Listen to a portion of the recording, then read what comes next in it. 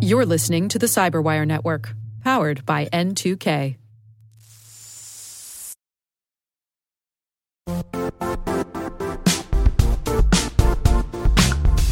The IT world used to be simpler.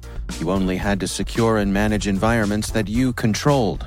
Then came new technologies and new ways to work. Now, employees, apps, and networks are everywhere. This means poor visibility, security gaps, and added risk. That's why Cloudflare created the first-ever connectivity cloud. Visit cloudflare.com to protect your business everywhere you do business.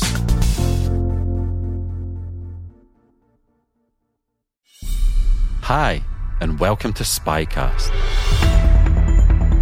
I'm your host, Dr. Andrew Hammond, historian curator here at the International Spy Museum in Washington, D.C. Spycast's sole purpose is to educate our listeners about the past, present, and future of intelligence and espionage.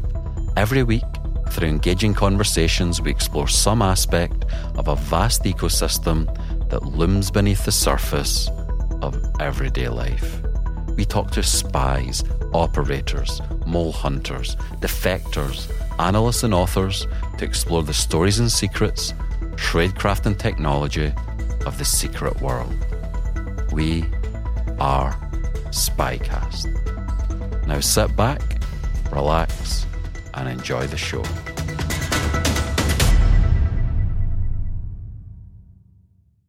This week's guest has forgotten more about American intelligence than most people know.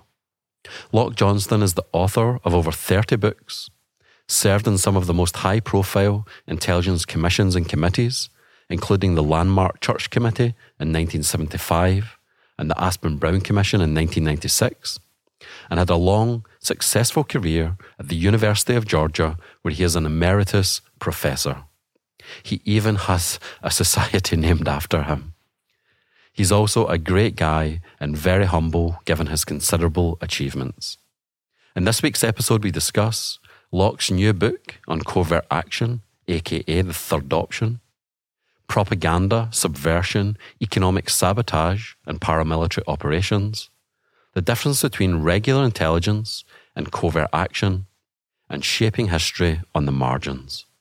If you have enjoyed Spycast in 2022, please consider leaving us a 5-star review on Apple Podcasts.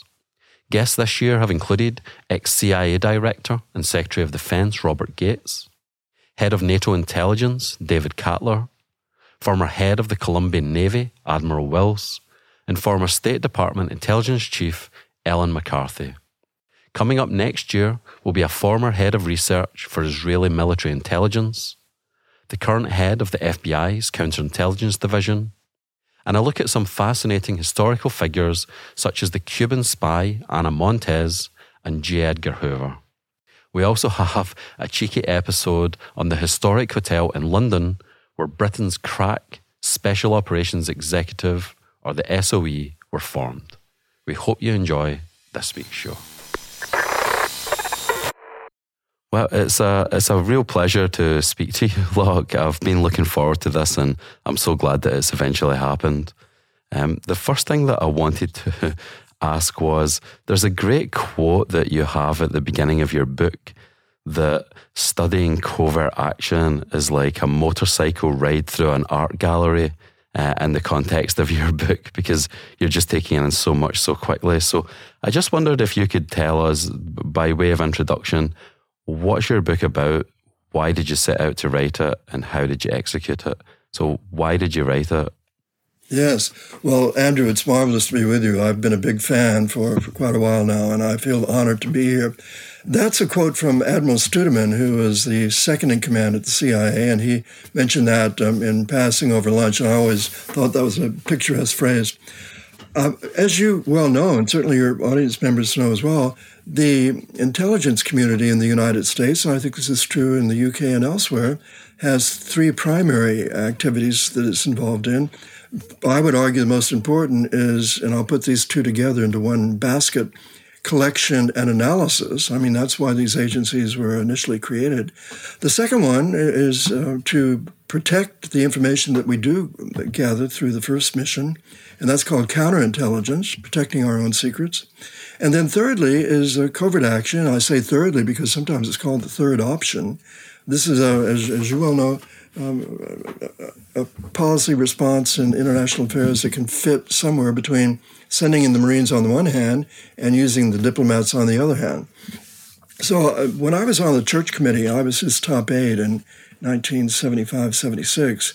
We held some hearings on all of those subjects, and the covert action ones were particularly spectacular and interesting to me. And as you will recall, we looked into various assassination plots against Castro and Lumumba and some others, and by the CIA, none of which came to fruition at the hands of the CIA at any rate, although I think they were complicit in a couple of successful assassination attempts. And then we looked in depth at Chile. I mean, we could have looked at hundreds of different topics. I remember we were frustrated because we were limited in how many we could look at, but we thought Chile was a good case study.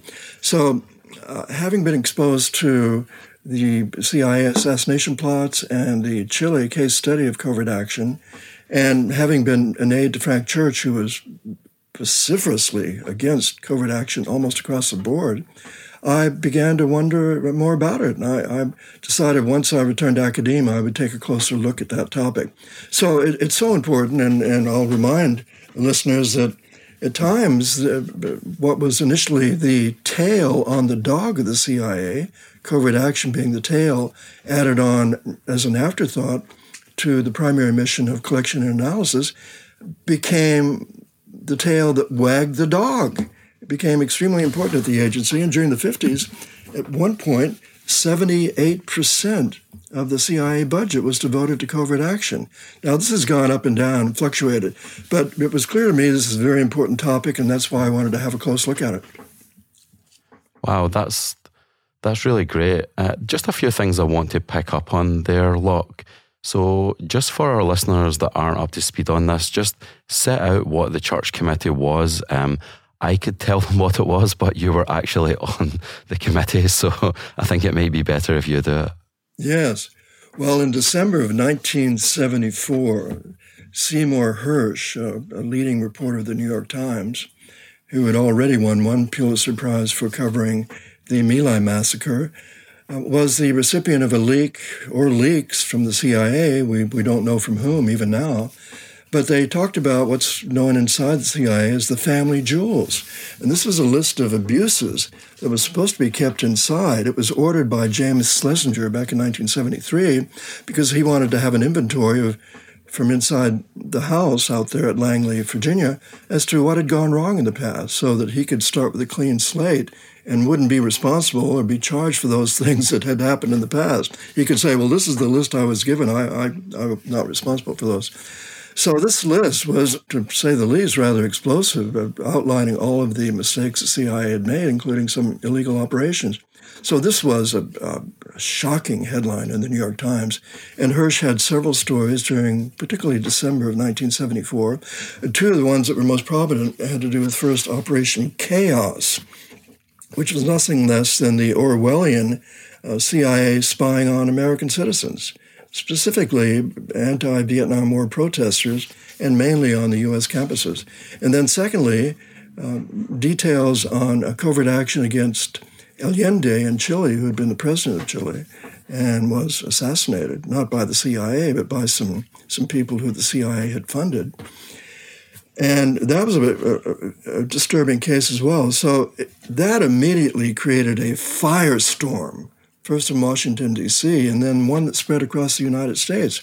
Because after all, the American people thought that these agencies, CIA and the others, were there to protect them, not to spy on them, and were there to advance democracies around the world, not to undermine the democracy in Chile, however much we may not have liked Allende.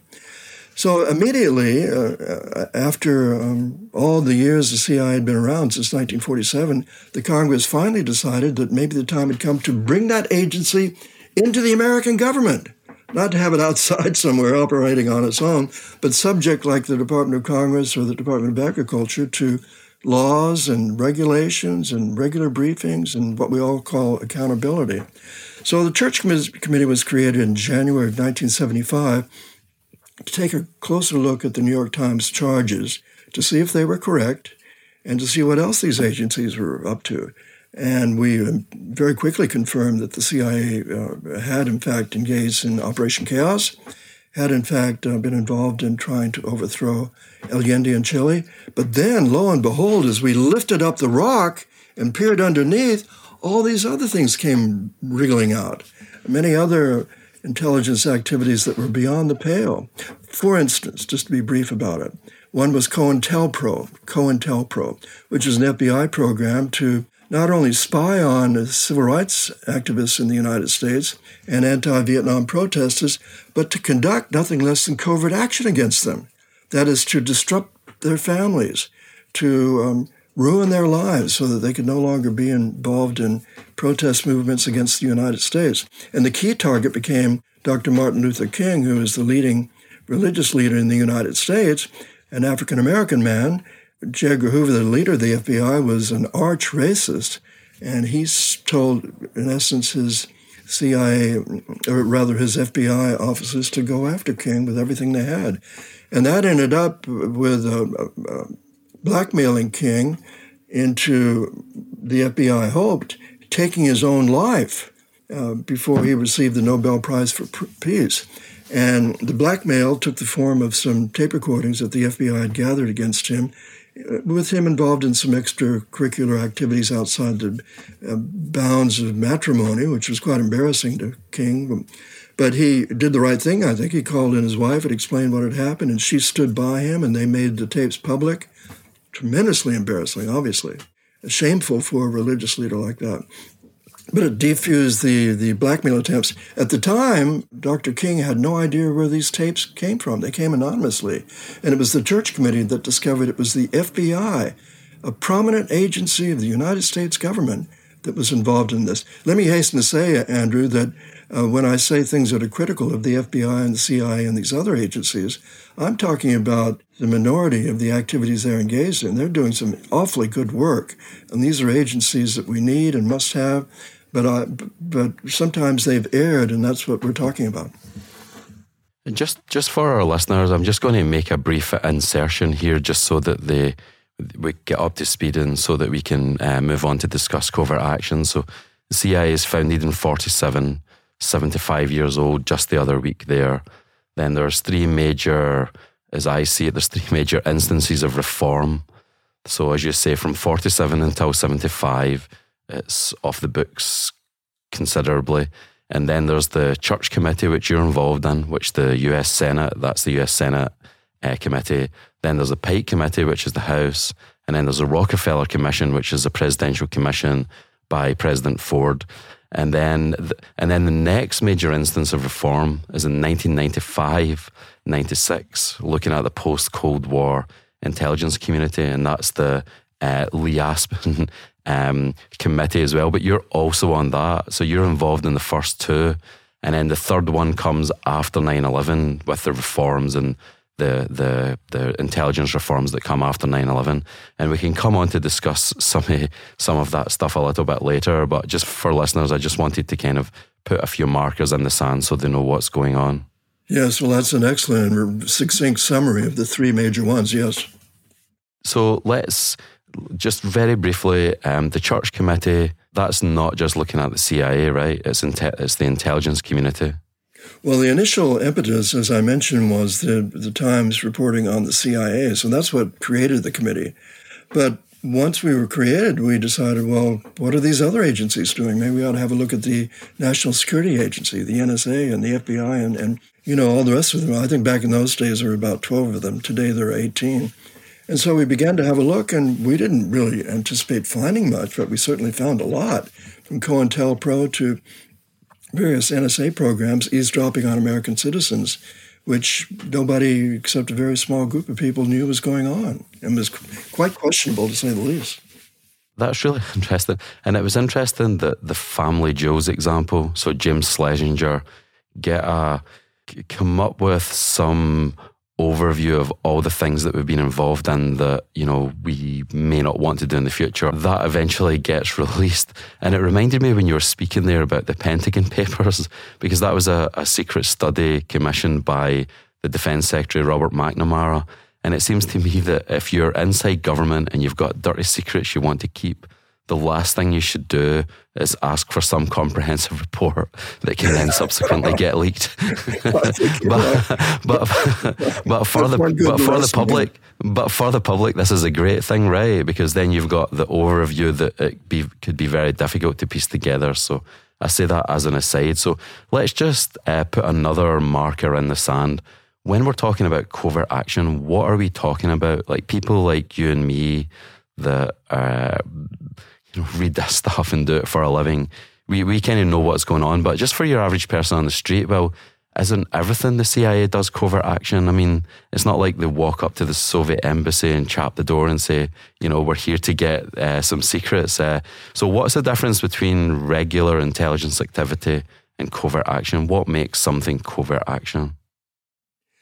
Well, much of what the CIA does is covert in nature. And I mentioned at the very beginning of this program that main duty of the CIA and all the other intelligence agencies in the UK and throughout the world, in Russia for that matter, is to gather intelligence about adversaries. And not only adversaries, but today the list of potential threats is broadened to include environmental problems and, need I say, possibility of pandemics and what that can do to a country. So the intelligence collection mission is quite broad. About 95%, this is an astonishing figure, I think, of all U.S. intelligence reports are comprised of open source material, what's called OSINT, open intelligence, gathered from newspapers and magazines and listening to people give speeches overseas. If you go to Moscow today, I've not been there myself, but I'm told that there are kiosks all over with hundreds of magazines about what's going on in Russia. So there's a lot of open source information. But, some of the most important information is sealed. It's hidden in safes in Beijing or in Moscow or Kremlin or other places. So we'd like to be able to find out the innermost secrets of our adversaries because they might include military plans or economic plans that can be harmful to us. So in this first mission of collection and analysis, we have developed a lot of technology to gather these secrets. So all of that is secret, but we also are called upon in the CIA to sometimes try and shape history. And Andrew, as you know, good luck with that. History doesn't like to be shaped. It's a power all of its own. But we try to shape it at least at the margins, and we do that through covert action, sometimes called the third option, or special activities, or the quiet option at times, certainly quieter than using the Marines. And it really comes in 4 packages. Package number 1 is propaganda.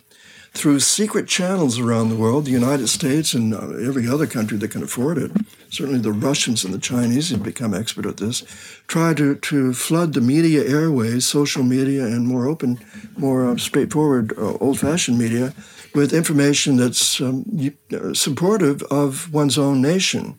Now, the difference between this may not be credible to some viewers, but I think or some listeners, but I think it is true. The difference between U.S. and Russian propaganda is about 98% of ours is true. It's just resonating themes from the White House or the State Department, but through these hidden channels. Because, if you're a journalist in Germany and the CIA can recruit you to write in German in the Frankfurter Allgemeiner or some other newspaper locally, some article that has really been written in the CIA, but now translated into German, that has a lot more credibility with German readers than a White House press release. So we try and persuade people around the world that America's point of view is this and deserves to be supported.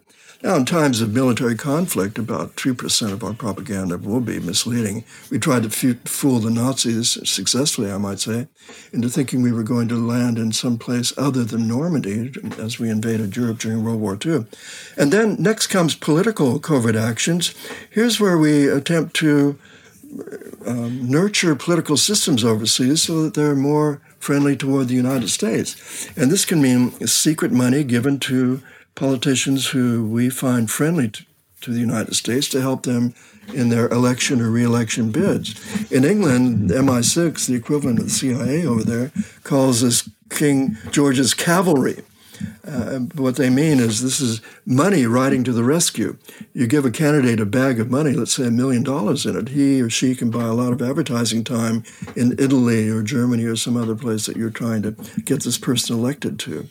And we support political parties secretly. Now, why don't we do all this openly? Well, we do some of it open, and we have some institutions in Washington that try to support democracies around the world openly. But back in the 1940s, we decided, particularly in Italy, that if we gave money openly to Italian politicians, the people of Italy who were voting might think, oh, Americans are trying to buy these elections, and they might vote against these people as being puppets of the United States. So we went underground and gave money to pro-U.S. candidates so that they would have more credibility. In the meantime, the Russians were doing the same thing. Millions of rubles were floating into the Italian Communist Party. So there's a subterranean electoral war going on, and that's what this second package is all about, trying to do well in the political domain around the world. Thirdly, out of the four that I'm presenting, is economic covert action, disrupt the economy of a foreign power that is an adversary of ours, mining their harbors so shipping can't come in, as we did in Vietnam and Nicaragua, counterfeiting currency to create economic chaos within their country, blowing up dams. There are all kinds of mischievous things one can do in the domain of economics clandestinely.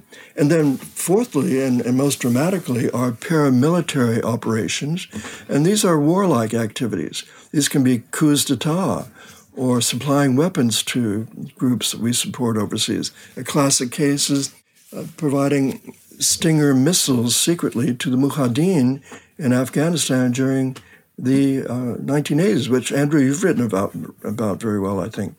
So those are the four major packages of covert action, and you can see how they're distinct from the first set of secret activities, because the first set had to do with collecting information through human and technical sources, and this second approach that we're talking about now, covert action, has to do with trying to manipulate events abroad, change the course of history, give history a nudge. That's what it's all about. We'll be right back after this. And now, a message from Cyberbit. Mastering cybersecurity is like mastering a sport. You build muscle memory through rigorous practice, then you train as a team to foster cohesion while operating under pressure. Like athletes, cybersecurity professionals thrive on hands-on simulation. But traditional courses, certifications, and open-source labs won't build you a winning team. You need Cyberbit. Cyberbit offers a hyper-realistic simulation environment for your SOC, IR, and C-suite to refine your skills, all using the market-leading SIMs, EDRs, firewalls, and WAFs they use every day. Cyberbit is offering CyberWire listeners a free live-fire exercise. Sign up your team now at cyberbit.com/cyberwire.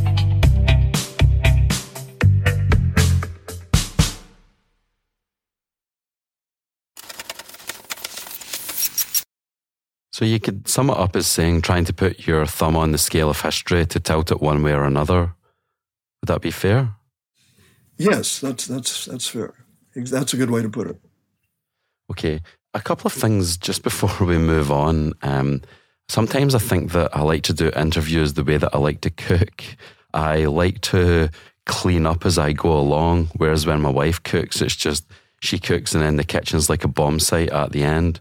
So just before we move on to the next part, if I can just tidy up a couple of things.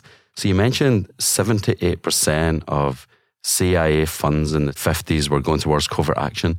Do you have any sense of how that fluctuated or has fluctuated over the years? Yes, well, thank you for that question. I think that's quite an important question. Imagine trying to diagram the emphasis on covert action by the CIA from 1947, when it was created, 75 years later till now. I would say it would look like a three-humped camel. I don't think I use that phrase in the book, but That's one way of looking at it. So when you start off, covert action is a very low level. It amounts to virtually no money because they're just getting it started. But then when the Korean War comes along, suddenly paramilitary activities are extremely important in support of American overt military force against the North Koreans. So you get your first hump and a lot of spending, particularly on paramilitary weaponry and so on, in the war against North Korea. And then it begins to subside after that war ends, and we turn a little more away from paramilitary operations toward political ones. And that's where you have the classic intervention in Iran that put the Shah in power, followed by in Guatemala, where you put Arbenz in power, two figures who were controversial at the time. Mossadegh was the controversial figure in Iran and replaced by the Shah. In Guatemala, we also deposed a person who had been elected by the people of that country. So we turned to political activities more, and that went along pretty well until what's famous to everyone, or infamous, the Bay of Pigs operation. And that's when the hump really reaches down into a valley, because that discredited the approach of covert action. The success in Iran, the success in Guatemala, the success earlier in helping Italy and other countries resist communism in Western Europe, all were big pluses. And there was a sense of euphoria, both in the Truman and particularly the Eisenhower administration, that here was a new secret way to shape the world and achieve America's political and military objectives without calling out the Marines and all the costs that involves in blood and treasure. So the next hump that came along really was the Reagan administration. And in between there, of course, you have the Vietnam War. But that was a kind of a minor uptick in covert action because there was still a lingering concern that covert action was really all that useful because of the lingering Bay of Pigs memory and so on. But there were covert actions, particularly propaganda and political ones. Diem, for example, was a candidate that pushed forward by the CIA and accepted by Kennedy. But the really big second hump came when the Reagan administration came in because they were extremely enthusiastic about covert action. And again, Andrew, you've written wonderfully on this era. And during that period, you had covert action that was a great success in Afghanistan, as I mentioned earlier, providing the Mujahideen with Stinger missiles. And at least over the short term, that's viewed as one of the top covert actions ever because it helped drive the Soviets out of that country. Just as today, we're trying to help the Ukrainians drive the Russians out of their country. And then furthermore, the Reagan administration had a wonderful success in helping the people of Poland try and resist communist influence. And the CIA supported labor movement there and did a lot of really important propaganda and political work that helped give the people of Poland a sense of possible freedom they could enjoy. But unfortunately, though, during that same period, you had the Iran-Contra affair, which in my book comes across as the worst of all of these covert actions because it involved not only a major blow against the U.S. Constitution by robbing the Congress of the right to fund operations. The Reagan administration funded its covert actions in Nicaragua through private funding outside the realm of the normal government procedures. So that was a difficulty. But still, in terms of emphasis, that's a huge middle hump here where you had a lot of money going into covert action. And then a falling off because the Iran-Contra affair badly harmed the reputation of not only the Reagan administration, but the use of covert actions. But then 9/11 occurred, and counterterrorism went into full gear, and covert action became an important augmentation to our overt efforts to stop terrorist activities around the world. So those are the three main periods. And of those three, I'd say the period we're in right now, the counterterrorism period, which continues on, is by far the most important in terms of the money spent on covert action and the attention paid to it. Wow. And in your book, you divide that in the first part of the book, you divide it up chronologically from 47 to 60, from 60 to 75, from 75 to 2000, and then 2000 to now. So it would be interesting, like you say, to see a diagram to see where those humps map onto those onto those different acts of your book. So just to summarise, so the third option, the first two options are diplomacy and war, and then the third option, covert action, that is the third option. So diplomacy, war, covert action. But intelligence is used for all three of them, right? So the military have their own intelligence arm, the State Department have their own intelligence agency, and then covert action is part of intelligence as well. So intelligence goes across all three of them, but covert action's exclusively an intelligence function, or it's also done in coordination with the DoD, or it depends on the case? I think you're quite right, Andrew, because all of these, today, 18 agencies need information to carry out their duties. And so that means they have engaged in intelligence collection. But when it comes to covert action, this more aggressive manipulating of history, or an attempt to do that at any rate, that has been the CIA's almost sole duty. Or let me put that another way. When it comes to covert actions, the CIA is the agency that's been called upon to do it. That's beginning to change a little bit because the Pentagon has begun to creep into the covert action area through their use of special forces, which is rather alarming to me because I don't think you have the same kind of accountability, same kind of legislative controls over Pentagon covert action as you do over CIA. But I must say, even though the Pentagon has slipped into this domain, it remains a topic of controversy, and people are looking at it closely today as to whether or not that's proper. I'd say 98% of all covert actions are done by the CIA today in those four packages that I mentioned. Okay, and so we've got diplomacy, war, and covert action. Those are the three options. And then for the third option, we've got coups, assassinations, sabotage, propaganda, political operations like electoral interference, and secret wars. Is that a decent summary of all the different buckets that fall within covert action? I think it is. I think that's a great summary. Okay. So, when you were talking earlier, I was just thinking, here at the International Spy Museum, we've got stuff on pretty much most of the things that you've mentioned. The Italian elections, the stingers, the Bay of Pigs, just so much that we have touches on what you've spoke about. So I think that's quite interesting as well. The other thing that I wanted to go on to then was this idea of plausible deniability. So like for, say, Operation Cyclone, which you mentioned, so 79, the Soviets invade Afghanistan. They leave in 89, the longest war in the history of the Soviet Union.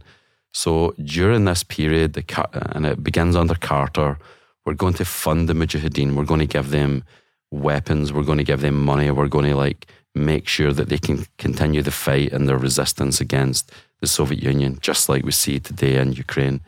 But I think it's literally within 6 weeks, there's stuff in the Washington Post and the New York Times saying that this covert action's going on. So I just wondered, for our listeners that are well, how can this stuff ever be plausibly deniable when it always hits the newspapers within a couple of months? Or is that not the point? It's not that, okay, well, the information came out. It's just part of this dance in international affairs, international relations, where the other side said, you've done this, and you say, no, we haven't. And there's never any smoking gun that connects you to the action. Or even if there is, you kind of just downplay it and say, well, that didn't happen, etc., etc. So it's this kind of grey zone in international politics where people know that something's going on. The other side may well know that you're doing it, but you just maintain this fiction, you continue this dance that we are not involved, because to admit that you were involved would have different implications. Is that fair? Yes, I think so. And that dance does go on with some important covert actions, particularly the paramilitary ones that do come to light, because it's pretty hard to carry on a war, even a so-called, quote, secret, unquote, war, when people are shooting each other and there are tanks involved and so on. So one of the journalists coined a phrase called the overt covert action.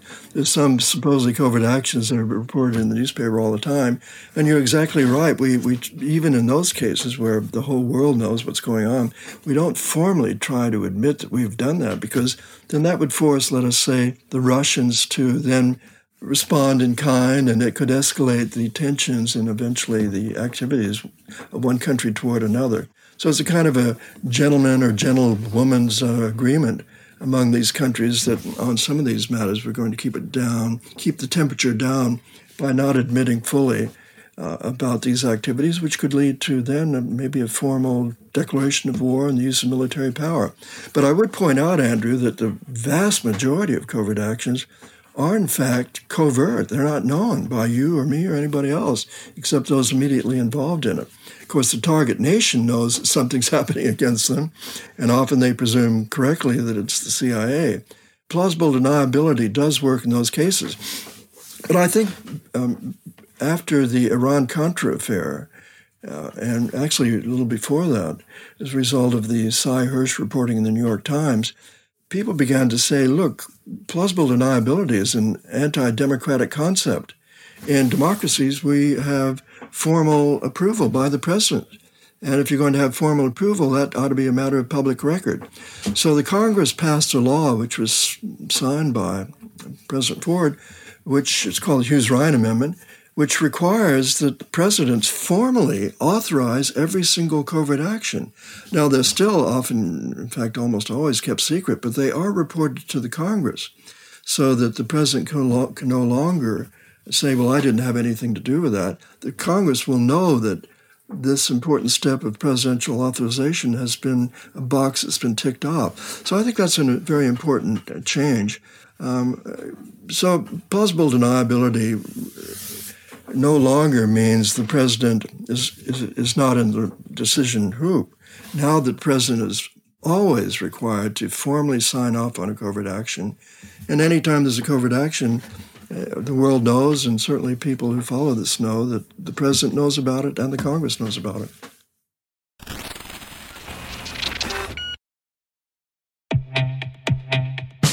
And now a word from our sponsor, SpyCloud, the leader in operationalizing cybercrime analytics.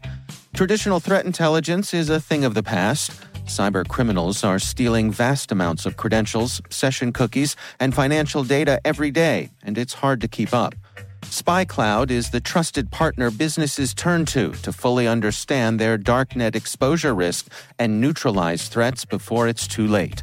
SpyCloud alerts your organization as soon as an employee or customer's data appears on the darknet, so you can act faster than bad actors to prevent cyber attacks like ransomware, session hijacking, account takeover, and online fraud. With insights from the industry's largest repository of recaptured data, protect the digital identities and systems most important to your business. Get your free corporate darknet exposure report at spycloud.com/cyberwire and see what information criminals have in their hands today. That's spycloud.com/cyberwire.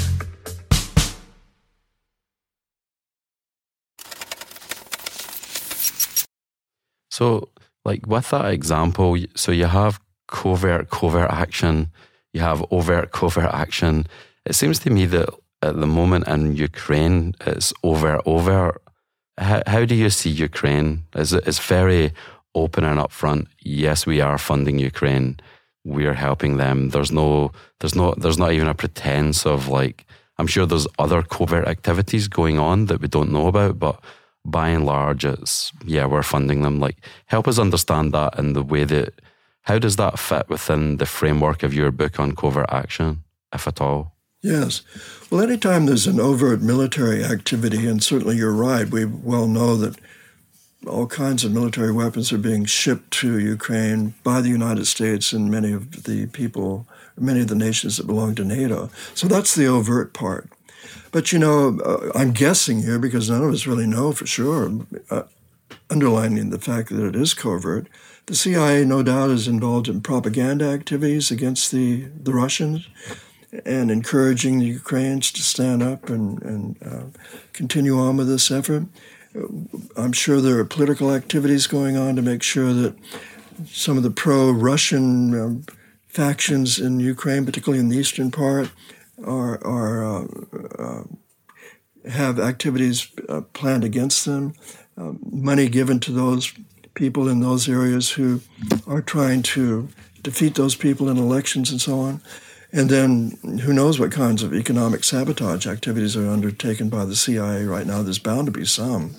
And I'm sure there are some CIA people out there helping with paramilitary in the sense of helping train Ukraine soldiers and otherwise assisting them. And I'm sure there are some overt people there helping too. So it's a combination of both, I think. And anytime you've got the United States involved in a military activity, either with its own army or by supporting others, you're bound to have a covert element in there too where the CIA is helping support. That's really, really interesting. So I just wanted to give our listeners a couple of examples to hang their hats on. Tell us one case where you think, here's a covert action that was, in its own terms, extremely successful, and tell us one that you think that was just a complete disaster. You mentioned the Bay of Pigs earlier. Your choice completely. What's a good example of a successful covert action, and what's a good example of one that you think was a great example of how not to do it? Well, Andrew, in my book, I talk about the 5 best covert actions, in my view, since 1947, and the 5 worst. So let me take the top 2 in each category. On the best side, I think when the Al-Qaeda group hit the United States in the 9/11 attempt and then retreated back to their safe haven in Afghanistan, we immediately sought to pursue them and bring them to justice. And we did that initially by sending in CIA people, paramilitary officers, to track down the Al-Qaeda leaders from bin Laden on down and some of their Taliban assistants. And they were almost immediately supported by Pentagon Special Forces, that is some tough military combat people in uniform on the ground playing a role as well. And then we had overt bombing by the U.S. Air Force. It was just a marvelous synergism and combination of different forces. And I think that it's a wonderful example of a successful paramilitary operation. The whole effort to topple the Taliban regime took about 5 weeks, so it moved very quickly.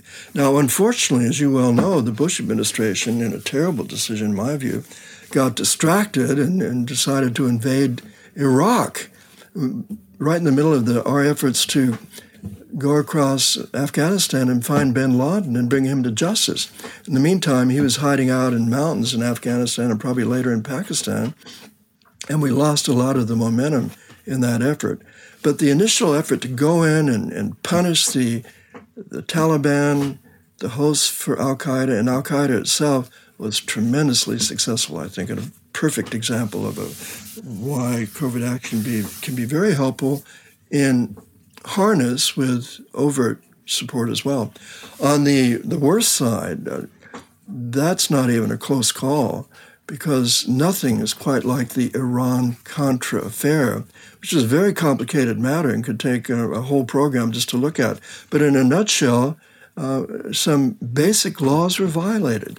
The 1980 Intelligence Oversight Act, which requires the president, in this case the Reagan administration, to report to Congress before conducting any major covert actions. That was completely ignored. In terms of giving weapons to Iran in hopes that it would help us rescue William Buckley, a CIA officer being held by terrorists in Lebanon, there was an anti-terrorist law that prevented that from happening unless it was reported to Congress in advance. That was ignored. And the William Casey, who did some good things out at the CIA, but in this case I think was the author, or the co-author at least, there are a number of people involved, allowed the CIA to create an outside institution called the Enterprise, completely free of the United States government, which raised money from rich conservatives in the United States, from the Sultan of Brunei, from the King of Saudi Arabia, other people providing funds. This was a government on its own, violating several laws of the United States, among them the Boland Amendments, because later the Reagan administration, as part of this package, went into Nicaragua to try and oust that government. And the money that was raised to conduct that covert action, which had been expressly prohibited by Congress, was found from these same sources overseas. So you had really a major blow against the U.S. Constitution and completely illegal operations in both the Iran and the Nicaragua case. Wow. Yeah, that would be a good podcast one time, looking at Iran-Contra. It's very complicated. And I was just thinking as you were talking there, all of the things that came up during the Church Committee, like the heart attack gun, the other artifacts that were part of this program to potentially assassinate foreign leaders. This is a completely self-interested question on behalf of the Spy Museum. Do you know where any of them are and if we can get them? Do you know where the heart attack gun is? Because there's that famous image with Frank Church holding the heart attack gun. Yes. And by the way, that was a matter of controversy on the committee because some people thought that was theatrical and going a bit too far to hold that gun up during the hearings. But Church's view, and by the way, he was criticized by the CIA for that, as posturing so that he could run for the presidency. But in reality, and I remember discussing this with Church at the time, he thought that if you couldn't rivet the public's attention on the hearings, that we could never have intelligence reform. And that was the whole purpose of having this committee. So he did that as a kind of a staged device to draw attention. And it really worked because the next day on the front page of virtually every newspaper in the United States, major and minor, was that picture, him holding up that gun. So people began to follow the hearings and realize the CIA, although it had done so many great things, had also strayed off the reservation from time to time. That gun, I presume, is somewhere out at the CIA. I've been to the CIA museum, as I've been to yours before it moved to its new building, and I haven't seen it in either one of those places, but it exists somewhere, I'm sure. So keep after it, Andrew.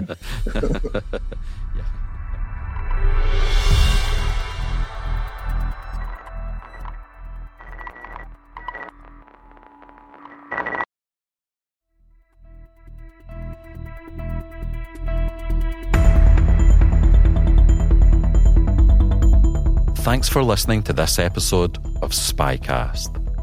Go to our webpage where you can find links to further resources, detailed show notes, and full transcripts. We have over 500 episodes in our back catalogue for you to explore.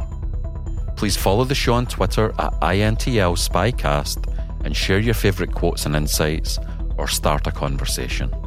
If you have any additional feedback, please email us at spycast@spymuseum.org. I'm your host, Dr. Andrew Hammond, and you can connect with me on LinkedIn or follow me on Twitter at SpyHistorian.